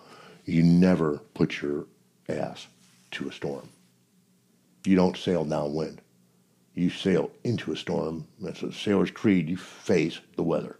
If you don't do that, that rule goes in life. The second you turn your tail towards it, you've exposed your vulnerability, and a vessel is not made to take it from the rear. So it's like you will. Well, if you want to die, go ahead and go downwind in the storm. It's like very difficult to even steer your sailboat when you're coming down a wave like that, surfing with the wind behind you. It makes the vessel want to turn left, turn right, and doesn't want to go straight. It's like a very difficult circumstance. But when I saw that in that movie, I don't know what happened to me. But just suddenly, everything, I don't know if it was lightning flash or suddenly the terror seeing that, suddenly everything went white, and I was out on the floor in La La Land thinking I was in a storm, gone. Just like that. I know it's hard to imagine time, or hard to think about time, but from the moment you woke up on that ship, how long do you think that storm lasted? Was it hours? Was it? No, I think it was probably quick? more like about 45 minutes, 40 minutes, 45 minutes of increase of just total hell. The longest storm was the one that we were rescued at sea the first time. When Escapade was damaged, we were almost pushed onto the rocks of Algiers, Africa. We're going to do that one at a different time, though. Yeah, it's a different time, but that we're almost 2 hours. My computer right really? now, yeah, I mean, I can't believe blabbing like this. No, it's been fun. It's like it's amazing. We can do more of these, and I mean, I definitely want to talk to you more about it because it's fascinating. But I haven't even arrived back to America yet. And I think that you talk about your life like that. I've been blessed. My whole family has. And it's like I think there's so many things. It's like I said, those big circles, and there's something incredible about the way it comes around, and so I started believing, man, that you have a purpose. Oh yeah, absolutely. There's and it's like I've got, boy, it's unbelievable. But I look at it, and so I'm very grateful that I'm still alive today. And I think I've accomplished a few things, and then I've failed in other things, and had the hardships that we all face in life, and then I still find myself trying to remember that what. there's another adventure fixing to happen. Yeah. There's something that I just don't even know about. And with me, that's a big deal because adventures in my family, they're not nothing. They're pretty monumental. They're monumental adventures. They're stuff. They're the stuff that they're historic. They're something which is just like pushes you to the threshold always. Well, they say that everything, there's an old saying that, God never gives you more than you can handle, and that everything that you're faced against is just another step towards teaching you the next thing you're supposed to face. Right. Like it all helps build your resilience, and it helps build your knowledge of what you can endure, what you're willing to endure, what you can put up with, and what you can't. And hopefully along the way you learn to survive. Like you said, that fear instinct, that survival instinct takes over. But every step of the way is just knowledge to help you face the next piece of adversity that you thought you wouldn't be able to handle before. And, when you're talking about things like Mother Nature with waves and stuff, you had no control of that. You had, it's something really that's it's bigger than the man versus man type, confrontations. Yeah, that's why I have an opposition. Some people think it's crazy. That's why I have an opposition towards all this global warming stuff. I'll tell you, when Earth is ready to... Yeah, when Mother Nature decides that's it, it's spit us it's off. it, yeah. And I don't think that we can do as much with our Earth as a volcano erupting. Yeah. The amount of toxic ash and everything that it puts into the atmosphere is more pollutant than... I'm not saying that we aren't changing the world in our own ways. We devastate everything. It's humanity's secondary trait is to always... Use the resources. Destroy things, make something for the advancement of man, turns out to be something which kills man. It's like, so it happens, But every step of this is just knowledge for the next thing. One of the ideas when I started this stupid podcast was I wanted to build community. I wanted to be able to have people come together and talk about their stories, talk about their life, talk about whatever. I named it Stuff I Heard because it could literally be someone hearing a conversation from someone else and going, you know what I heard? I heard this thing on this podcast. And, to me, the internet is a resource that we could use to help each other enrich our lives through community and through sharing. And exactly in line with what you just said right there. I concur. I agree 100% because I've learned in my life one of the most valuable lessons I think I've ever learned is to never predict. You can never predict. You'll never know when it's going to happen, Josh. You could brush across the most insignificant of people in your own mind, something that you'd never thought would even affect you. And it can be one action from one person which forever changes your world. I've experienced things like that too, and it's like it happens. You have to be, and someone will say something that'll suddenly make you think of a higher thought, which changes the way you looked at things in life, period. And it could be a monumental change, or it could be something which is just fate, or somebody who's sick could come and destroy your life or wreck you. Yeah. And you were just on the way over to meet your family for dinner. Yeah. You never know. So those things are influences. Yeah. And they happen around us. And so sharing information is always the way to go. But I'd like to have you on here again to talk about more of this stuff. Yeah, I'd love to do it. I feel kind of weird about wrapping this up now, but I've actually never... I've done a couple that are around this time, but I know right now people are like, Jesus, I got to pee. It's 2 hours, blah, blah, blah, whatever. Well, you know what? I had a really good time doing it, man. Yeah. I'd love to come back. And it's like, I hope that... I don't know, you see, because I don't know nothing about your podcast, man, because I live in this little bubble of life right now where I don't even have the internet. I've got access to it because of my cell phone technology, but, I've got tens of listeners out there that... It sounds like me first in the Gimme Gimmes. You ever heard of the band? They have this one thing, they say, right now, we have dozens of fans all over the world. Yeah. I get to see analytics, and there are people all over the world that listen to this, and it's really amazing to me. But I guess it's through technology and people sharing and finding it in different ways and whatnot. But I figure there's no rule takers. There's nobody saying that you have to follow certain guidelines. There's nobody saying that you can't create anything. Literally, with the internet right now, you can do anything. And I try to tell other people, I'm not pulling off a magic trick. I'm doing what anybody can do. And so along this path, I'm trying to also get people involved and do their own. So that's cool. It's really cool. And it's like, and then, like you said too, man, it's a way for people to share knowledge, and an ability for us as human beings around the world to somehow evolve past the chaos that we have in today's reality is to understand each other as human beings. And we have a lot of similarities, even with the differences, so I think it's really cool to, whenever you can, to reach out. And I sometimes feel bad for people that don't do that. Yeah. That don't get away, getting out there and leaving your house or your neighborhood, your hometown, and taking a backpack, whatever it is you're going to do, and finding your own sailboat and hitting it. I think that's a really smart thing to do in your life.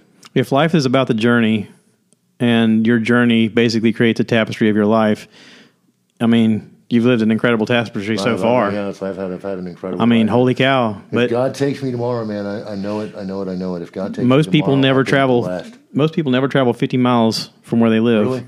They never I've travel heard 50 similar. miles from where they live. I've done more than Columbus and Magellan and Yeah. and all them people combined. You know, it's I'm pretty lucky. I know that. You know, but then I've learned also. That's another story. I'll tell that. But you know where luck comes from. That'll have to be what we talk about. That's a neat story from Florence. I'm wearing my lucky shirt today, by the way. You are wearing a lucky shirt. So I will hint. Which is a joke in itself. I will hint. I was totally expecting to spill something on it the first day I had it on, and I was like, that'd be fitting if I spill something on this shirt. Yeah. I'd wear it every day if I did, because I'd be like, this is what happens. You know, dude, I heard a different story about luck. Yeah, and it happened here in Florence, and I'm not going to go into it now because I think that maybe that'll be something we can just mention on. If we do this again, man. But I'll write it down. A story about luck. I'll write it down. And what happened here in Florence was a shocker. Yeah. And it's not to blame on Florence, but I'm just saying you never know when something's going to affect you. Yeah. And you never know where it comes from, and sometimes it's not cool. It can be good, and it can be evil. And the world is filled with both. Yeah. You know, so it's like I've had some incredible things happen. But well, hey, man, I'm going to wrap this up for now. Thanks for having me. Thank you for being a guest on my 200th episode. I'll get you information on how to listen to this kind of crap and be on. Yeah, another 200 story too. We got to go over. And I got you a shirt. Oh, that's cool. You can take with you. Yeah. But yeah, hey everybody, thanks for listening to the podcast. I was wearing one glove. Does that make me? Ron's the Michael Jackson of the podcast. Apparently, he's wearing one glove. Trying to be half as safe as I was before. Half as safe, you know. Only using the left hand. See, he's got the like a stranger. But yeah, thanks for listening to the podcast. Please remember to rate, review, subscribe, share with your friends, and be part of the community. If you got something you want to ask Ron a question, send me a message, and I'll pass that along, and we'll attempt to answer it on the next one. But that'd be great. I wanted to have you on again to just do like a background origin story. I had no idea the information I was going to get is really incredible. Yeah, it's like we haven't scratched the surface, man. That's what's fun about it. You know, it's like I don't want to go on a big humdinger, but and like brag about myself. But if you want to talk stuff, man, I've got a pretty big plethora of stuff to talk about. Yeah. So thank you everybody for being a part of this. Stick around for more. I'm going to keep doing this as long as you guys keep listening. Take care. And as always, I end this by saying, cue the cow. Aloha.